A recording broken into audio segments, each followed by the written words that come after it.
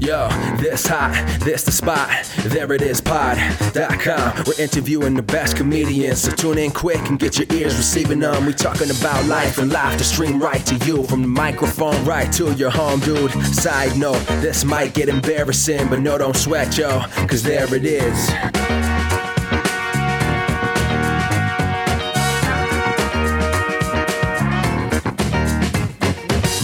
Welcome to the There It Is podcast, a comedy podcast to help you find your inspiration. I'm your host, Jason Farr. Let's do this. Trying out a new slogan.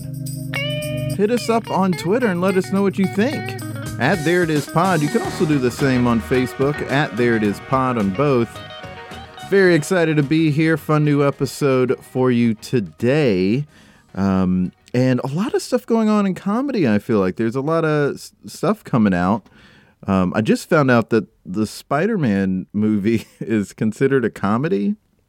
I didn't really know that. I just kind of consider all superhero movies to be superhero movies. But hey, that's a comedy coming out. I think there are new episodes of Comedians in Cars Getting Coffee that is either already out or coming out. But I'm very excited about it because Eddie Murphy is going to be on. And girlfriend of the show, Justina, and I just saw John Early live at the Bell House, and it was awesome. He's so funny. And we actually saw him randomly a couple years ago, like right before he blew up, but when he was probably already filmed things that made him blow up. But we saw him, and I just remember thinking, I should see if I could get him on the podcast. And then immediately after that, he blew up, and I just thought, well, I doubt I can have him on. You know the importance of a good night's sleep? Now, if I had sponsors, I'd talk about Casper, but I don't have a sponsor. I'm just tired because I had 5 hours of sleep last night, and you might be able to tell it by the way I sound. So disregard anything. I'm just tired. I had to bring the podcast to you, though, sweet babies. And today's episode is great. We have writer, director, and producer of The Truth Podcast, one of my favorite podcasts. I've been on an episode, and I love it so much. Jonathan Mitchell created this podcast. We have a really great talk about his career and his work and of course, the truth. So let's get right to it. Here's my chat with Jonathan Mitchell. I think this is going to be the rare time that the guest sounds better than my audio. You know, like your audio is so good. Well, yeah. We'll see how it goes. We'll see how it goes. I've come to find you because of the Truth Podcast, which I found out about and fell in love with a couple of years ago. But of course, you've been doing work for a while. You've been doing work before that. Mm-hmm. Yeah, for a while. Yeah. And you studied music composition in college. Was that something that once you graduated, you continued to pursue, or did you go kind of right into the audio world? So I studied music composition and as an undergraduate and then as a graduate student. And my dad was a musician. And when I was growing up, he wrote a lot of music. He got a lot of choral anthems published. He played organ in a church, and he was a choir director. And so I grew up around that. I took piano lessons my whole life. I was in the choir and was in a lot of bands. When I was in high school, I started writing a lot of songs. And I really liked making music and writing music particularly. And my sister ahead of me, my older sister had been a music major at the same college where I went at University of Illinois. Mm-hmm. And so it's like the normal thing to do was to go and study music for me. Like that was like, it wasn't anything out of the ordinary. In fact, it was kind of it was just the normal route. It was just a normal thing. And so I think what I really wanted was to be a filmmaker. Mm-hmm. And I didn't really realize that at the time. But I was always drawn to film books. Whenever I'd go into or into a bookstore, I'd always go to the film section. Whenever I go to a library, I'd always go to the film section. I always found myself just always interested in whatever I could read about film. And so when I was in college, I saw this movie, Sex, Lies, and Videotape. It was released when I was a sophomore in college.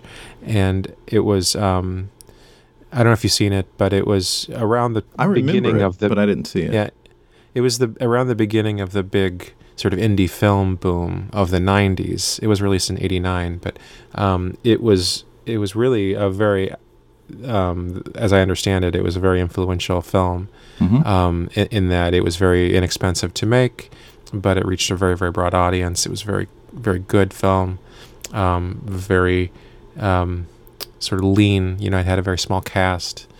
And I really loved it, and I loved everything about it, and it spoke to me as a 19-year-old.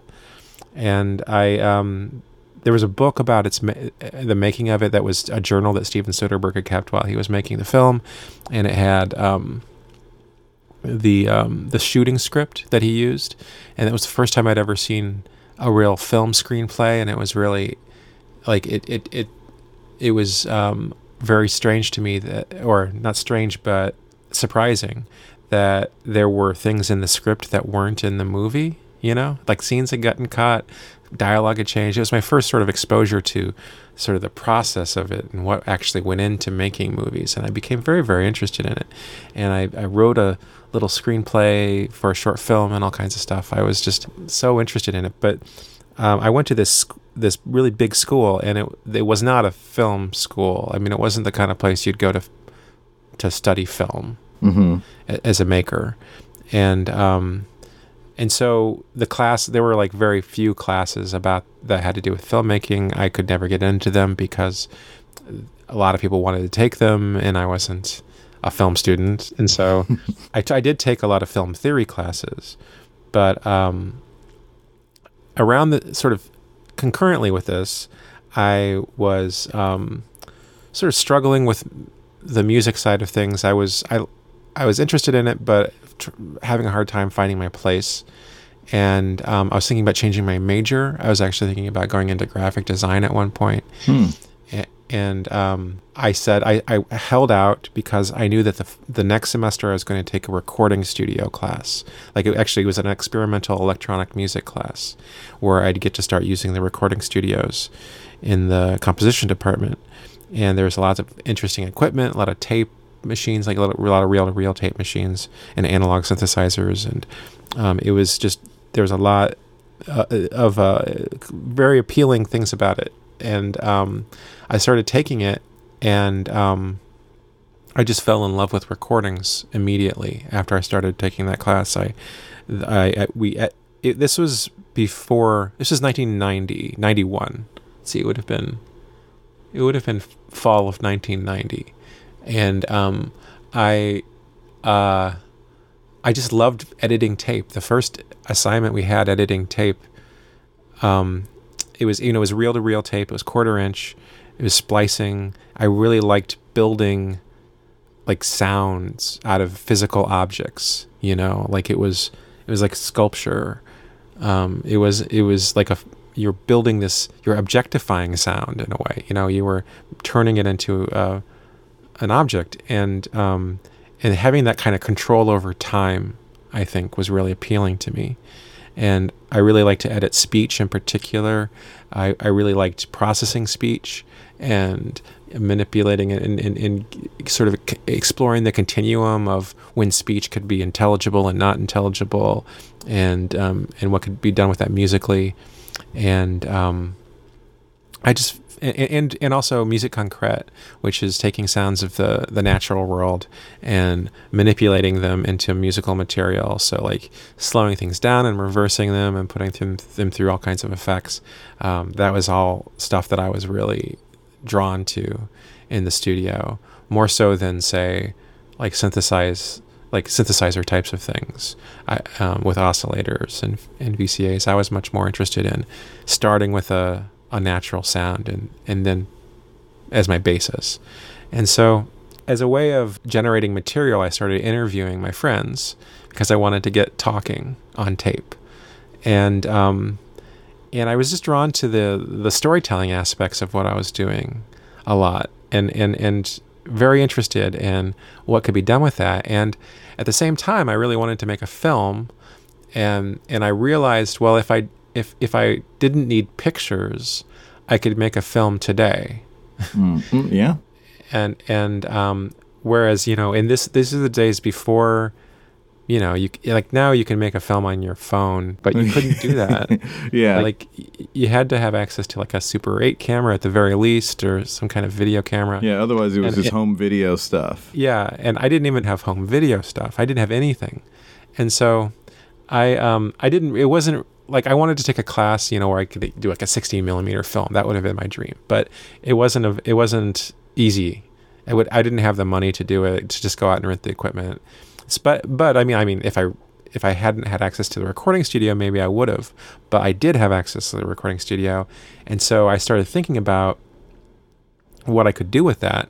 And the more I thought about it, the more excited I got by the idea, because I was learning about all kinds of experimental music techniques of processing sounds and compositional ideas, like the music of Steve Reich and Robert Ashley and people like that, who were using the voice and telling stories in really interesting ways. And I was thinking about how to apply that to narrative work.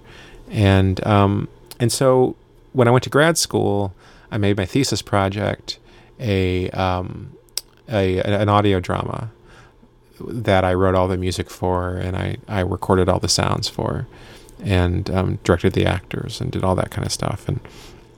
And so at that point, I was really, that's basically what I'm doing today. And I was interested in it in grad school. And when I got out of school, I needed a job, and I got a job editing corporate audio tapes. The company I worked for did a lot of radio, and they got some money to do a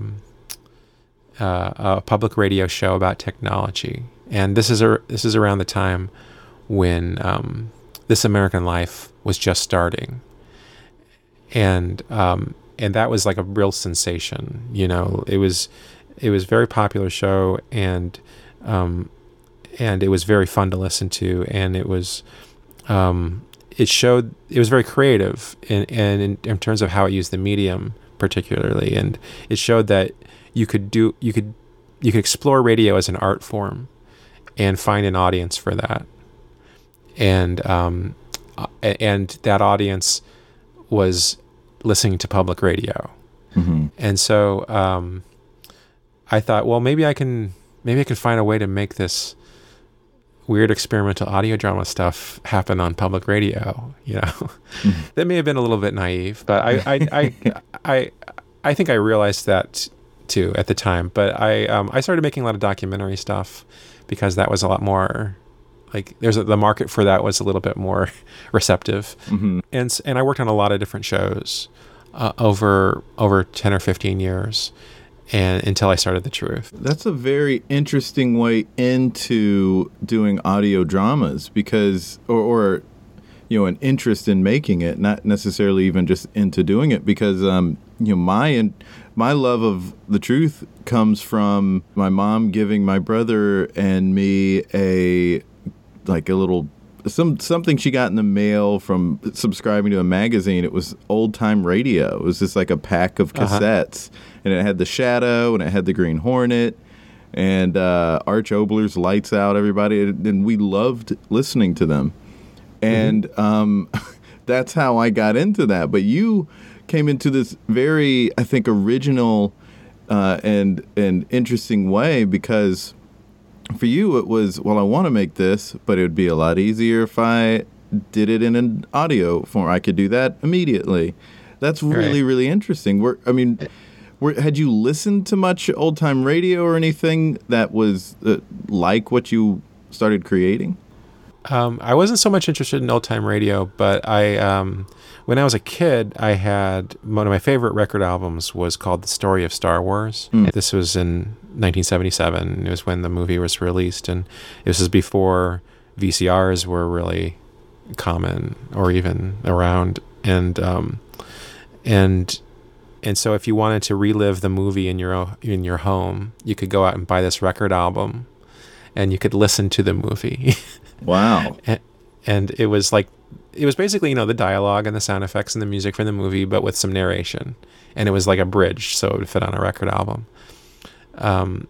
But I loved that. I listened to it over and over and over again. Yeah, that sounds amazing. I think I listened to it before I even saw the movie.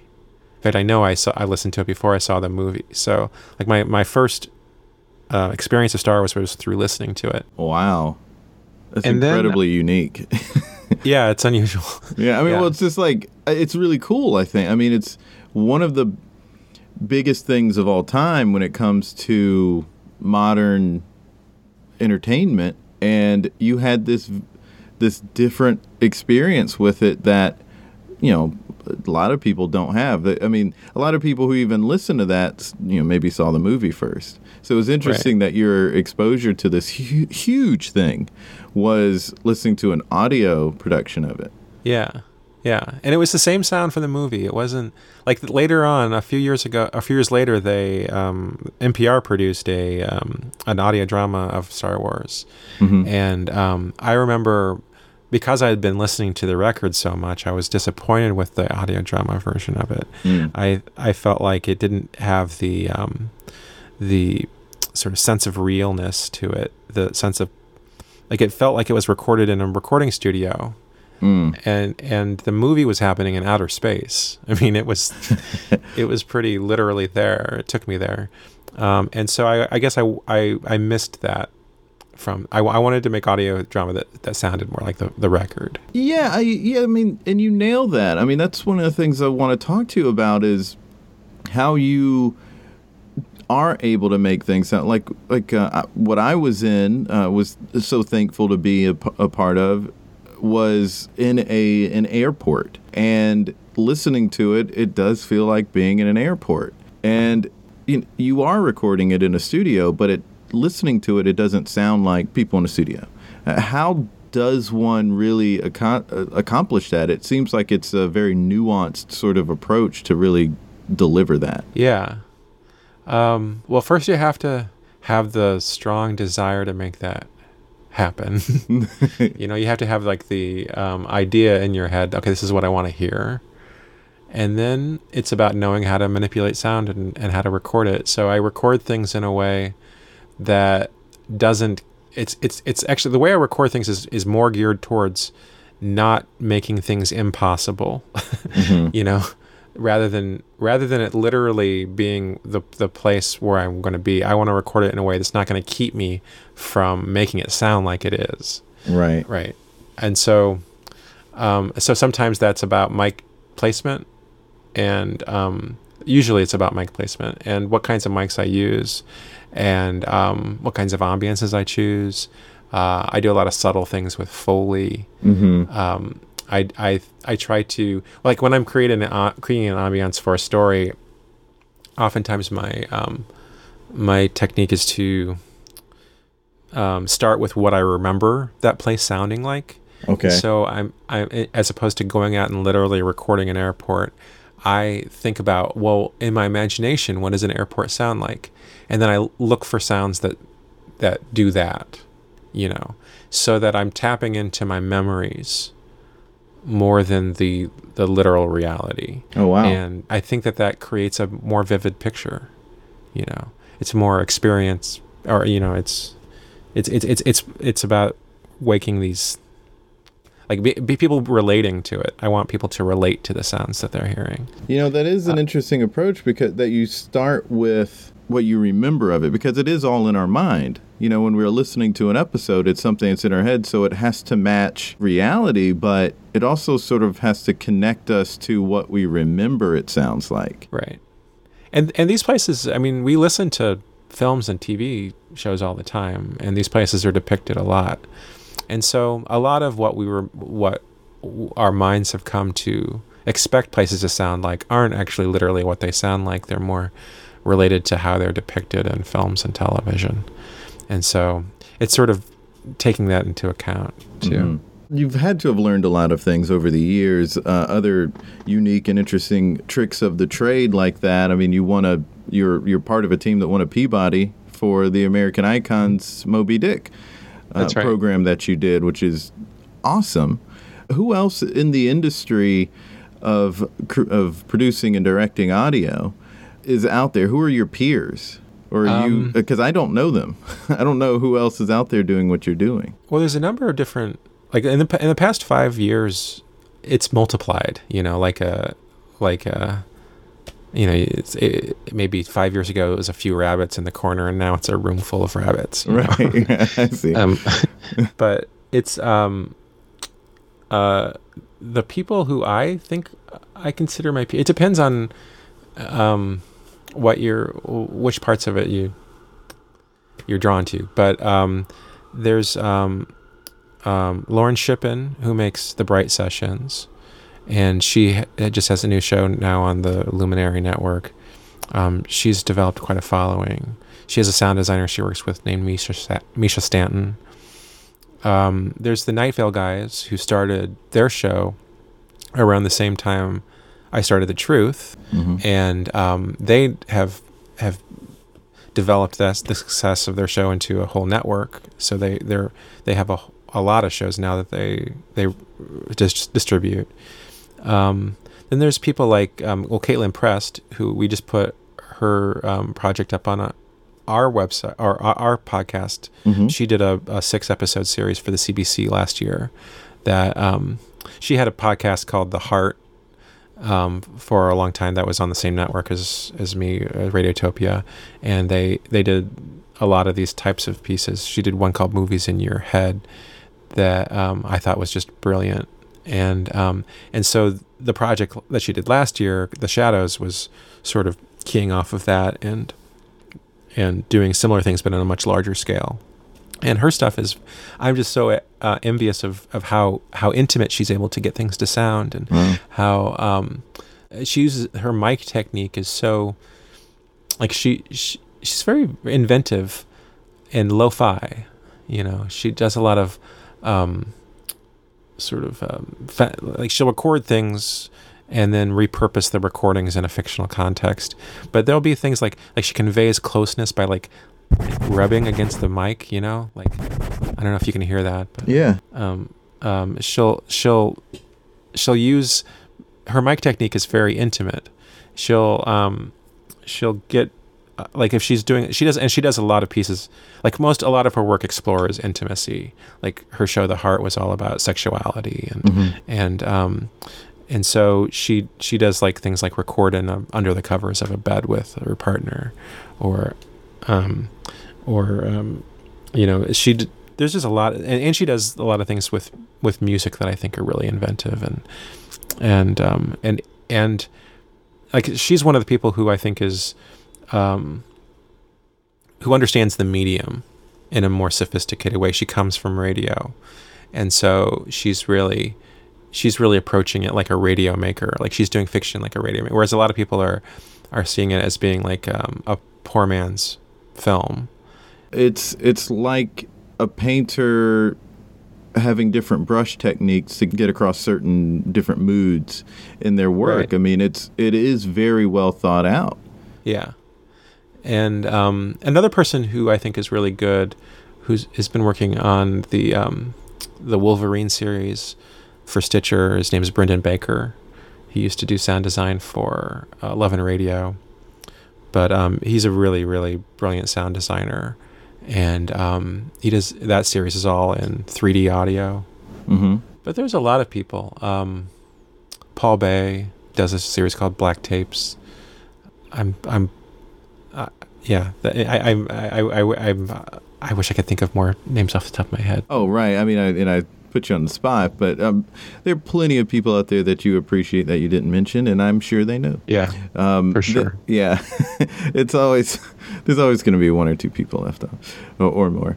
But it's such an interesting form to me because of how, like you were saying, the intimacy that can come out of something. I mean, you can feel like someone's just whispering in your ear, and it's really something, all the different things that people can get from it. And I picked up on some of that when I got to record with you, because you did have different mic techniques that you were exploring. And, then listening back to it, I mean, of course, I was there when we recorded it, but when I was listening to it, I just thought, wow, this is a completely different experience.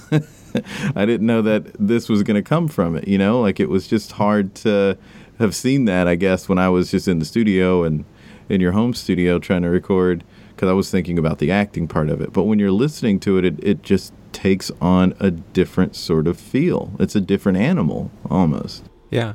When you started out doing The Truth, you were approached by Ed Herbstman to do something, correct? Wasn't that? No, I approached him. Oh, okay. And so the idea was to start something regular at that point. Yeah, so I had been working on developing. At first, The Truth was going to be a radio show. Mm-hmm. So I was trying to, and this is like around 2010 or so, and so this is before podcasts were sort of widely considered a viable platform. Right, there were like really 2 people, maybe 3 people doing real well in it.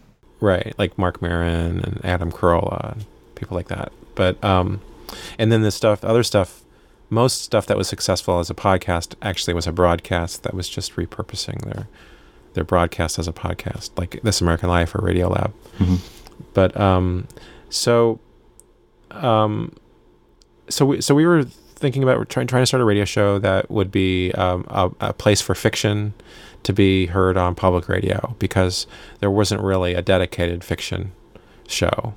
And it was a whole area of writing that wasn't being explored, and we thought you could do a lot with.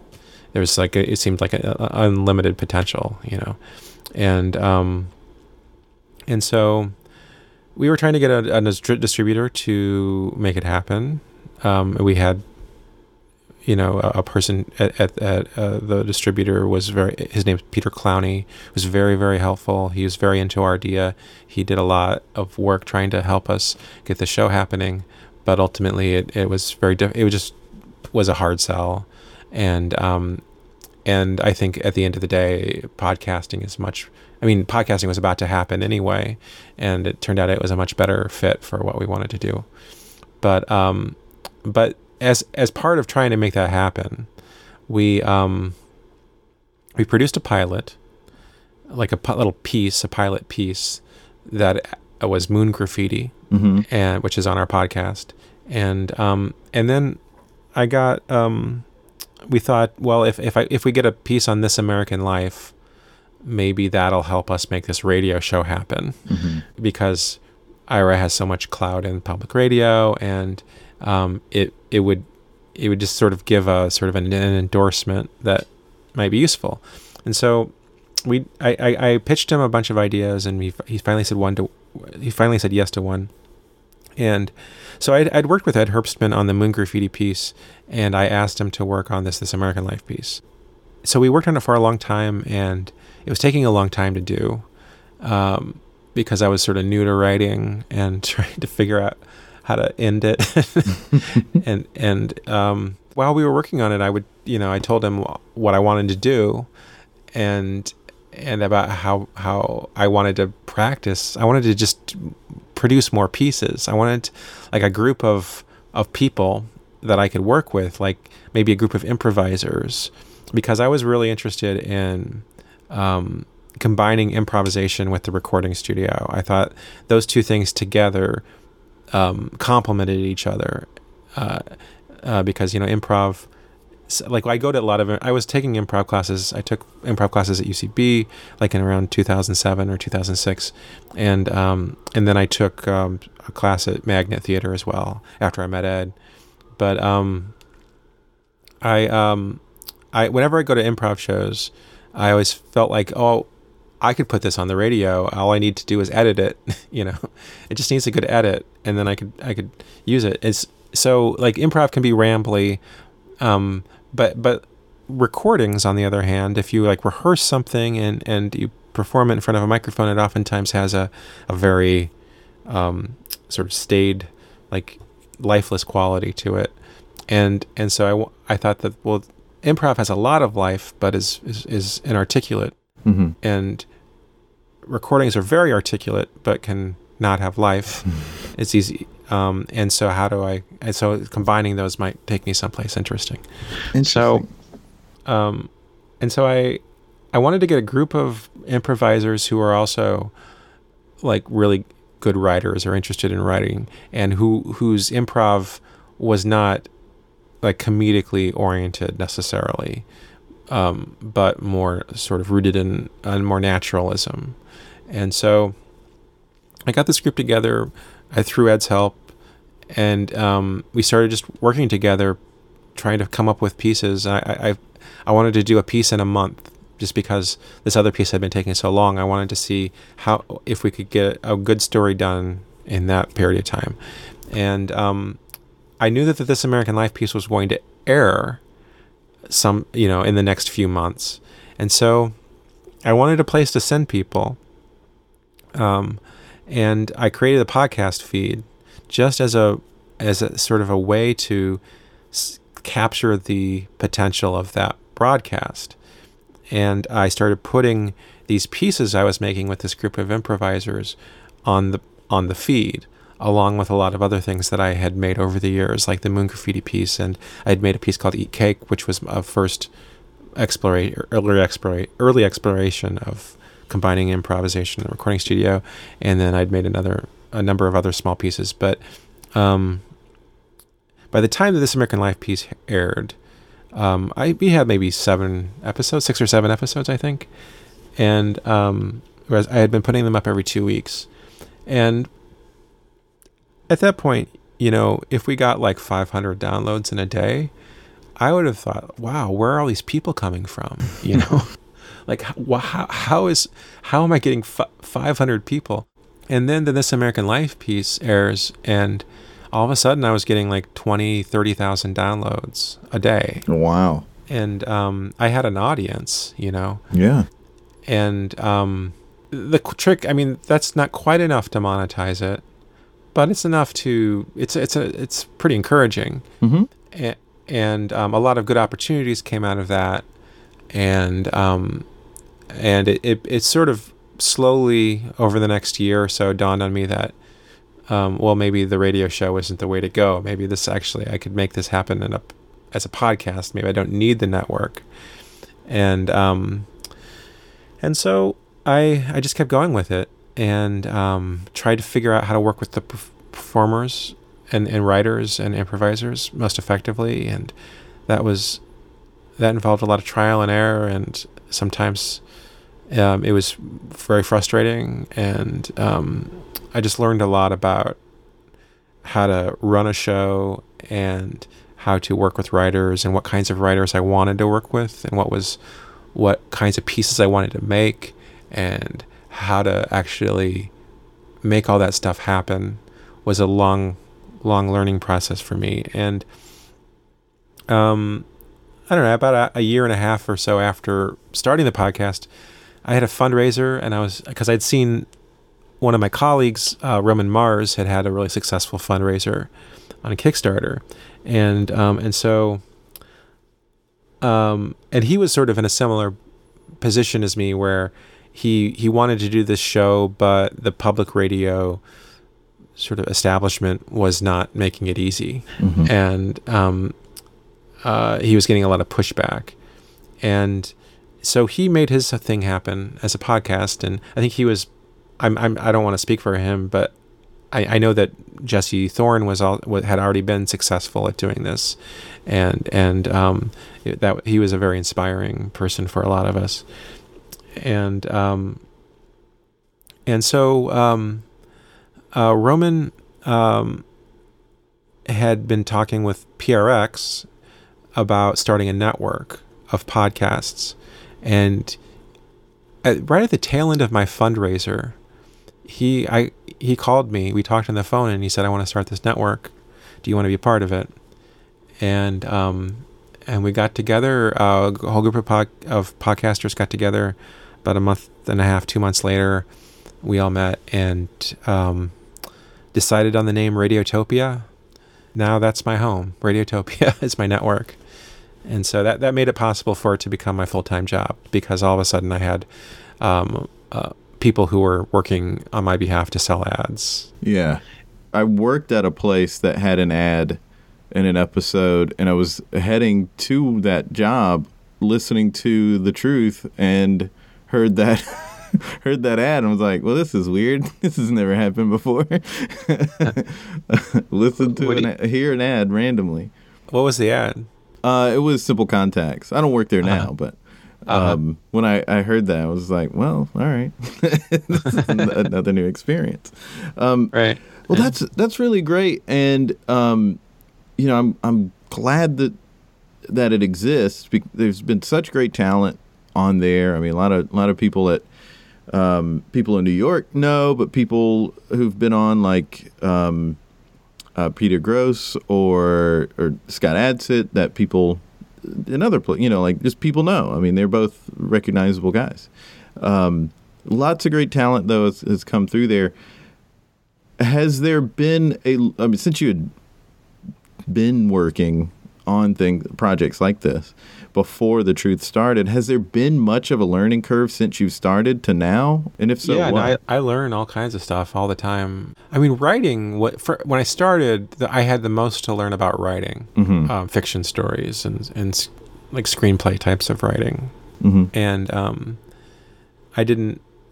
that was like my first couple years of doing this. I was really just became obsessed with understanding story structure and what all the elements of that were, and why certain stories worked and others didn't, and constantly questioning assumptions and lessons I was being taught and things I thought were true, but other people, like, no one agrees on how to write a story.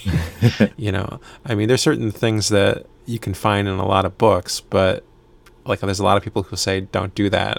So I don't. It can be kind of like, it can be a little bit disorienting at first, I think, because there's a lot of people who tell you not to pay attention to anything. And at first you sort of have to pay attention to something, because you have to kind of have some basis for rejecting this information. And so I spent a lot of time thinking about that stuff and trying to get better at it. And another thing that took me a long time is knowing how to really effectively find the kinds of writers whose tastes aligned with mine, I guess, and who wanted to make the same kinds of stories that I wanted to make. Mm-hmm. And that was a major challenge of the show. Like, ongoing challenge was how to find new writers, or how to find scripts, how to develop scripts in a way that, like, I have a lot of ideas about how to use the medium, but there's not a lot of people who are actively writing for the medium. And so how do I work with a writer who's never written for audio before and help them explore what's possible in maybe a more sophisticated way? And that's an ongoing challenge, right? Because you kind of want to give people their creative freedom, but at the same time, I want there to be consistency to the tone of the show. So, for sure, I think that is important. Honestly, I mean, I think that's one thing a lot of people don't necessarily understand about a lot of things that are made. That there is someone who is in charge, who is trying to put things together, and they have certain sensibilities, and it's totally fair for them to want to make things within their sensibilities. We're coming towards the end of our time here, and there are a couple of things that I want to talk to you about. So maybe they're both things that we can sort of create together and just talk them out, sure. Create, so to speak. One is in regards to building a studio, because I'm still tweaking my studio. There was a brief moment where we were on video Skype, and you may have seen behind me I had this blanket draped down. It's like I was doing some research online about trying to improve the sound in a studio, and one thing that was suggested was to just get a moving blanket because they're kind of thick and they're not expensive. And that improved a lot of the sound quality in my little cubby here in my apartment. But I still have a little bit of an echo, and I know there's the foam that you can get, but are there any specific tweaks that someone can make or things they can get? Like, what sort of approach did you take when putting together your home studio? Well, my home studio doesn't really have sound isolation or anything like that. The most important thing is to understand where the reflections are coming from, and also it's the type of microphone you use, and the mic placement is probably more important than the sort of sound dampening elements in the studio. So you want to use a microphone that doesn't. You don't want to use an omnidirectional microphone if you want a really clean sound, or you don't want any reverb. You want to use something with a pattern that is pretty shallow and right in front of the microphone, like a hypercardioid or something like that. Okay. And then, I mean, it's really about minimizing reflections. That's the whole idea behind getting a deader sound. Yeah, in my old apartment in South Carolina, I had a little bit of a walk-in closet, but it was sort of small. And that's where I did recording in, and it sounded good. It did have that dead sound because there are clothes everywhere, and there's a carpet below, Mm-hmm. Right. There wasn't a lot of blank wall to bounce off of. Yeah. But I mean, you can record anywhere, like a lot of NPR reporters I know record underneath a blanket. I've heard of that. I've heard that a lot of people get under a blanket. Or in a closet. They also sell these things that you can put around a microphone that make it so your voice gets absorbed behind the microphone, so it doesn't bounce off. I'm looking into getting one of those shields, yeah. I think that'd be better than what I have, because I just essentially have a box with the foam in it around it. I have a Blue Yeti. Is that good for what you're talking about? I don't know. I've never used a Blue Yeti. I don't know.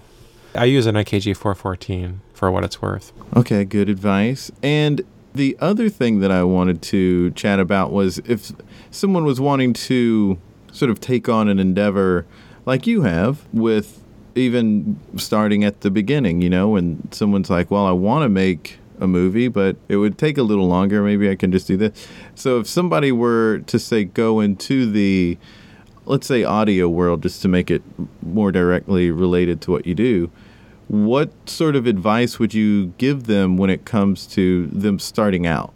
I would say it's really easy to. I mean, the tools are very available. It's like there's nothing really stopping you from doing it. So I would just do it. Yeah. There's not a lot of obstacles to making audio drama. It's nice in that way. There's no one. You don't need a lot of like lights and costumes and equipment. You can just sort of like, you don't need a lot of people even. You can probably do something pretty good with just two people, get a friend and you can do something really, even one person can do a lot. You can do a lot of voices or something. If you do voices, you could do that. I mean, I would say have an idea. What I like to do is think about what I fantasize, what do I wish existed in the world? Mm-hmm. What's not there already that would be really cool? And I try to, and that's how I arrived at what I do. I wanted to hear these audio stories because I didn't hear anyone doing it, and I thought I could hear in my head what I wished existed, and I looked for it. And this was before the internet, so it wasn't easy to find stuff. But I would go and buy a lot of CDs of, I'd spend a lot of time in the spoken word section of a CD store, just trying to find this kind of stuff. And it was really hard to find. And no one was doing it the way that I wanted to hear it. And so that was inspiring to me. That made me really want to do it all the more, Mm-hmm. I think the best inspiration, it doesn't always have to work this way, but a lot of times the best inspiration is wishing that something existed that doesn't, Mm-hmm. a lot of people, like a lot of people do audio drama, for example, who are from the LGBT community, and because there's not a lot of representation in mainstream media, and so they're using the medium to explore subject matters that they couldn't, and they wish were being explored that they couldn't any other way, or wouldn't have access to. So it's like things like that. Like, what do you, when you look around and you see the world around you, what's missing? And try to make that. Interesting.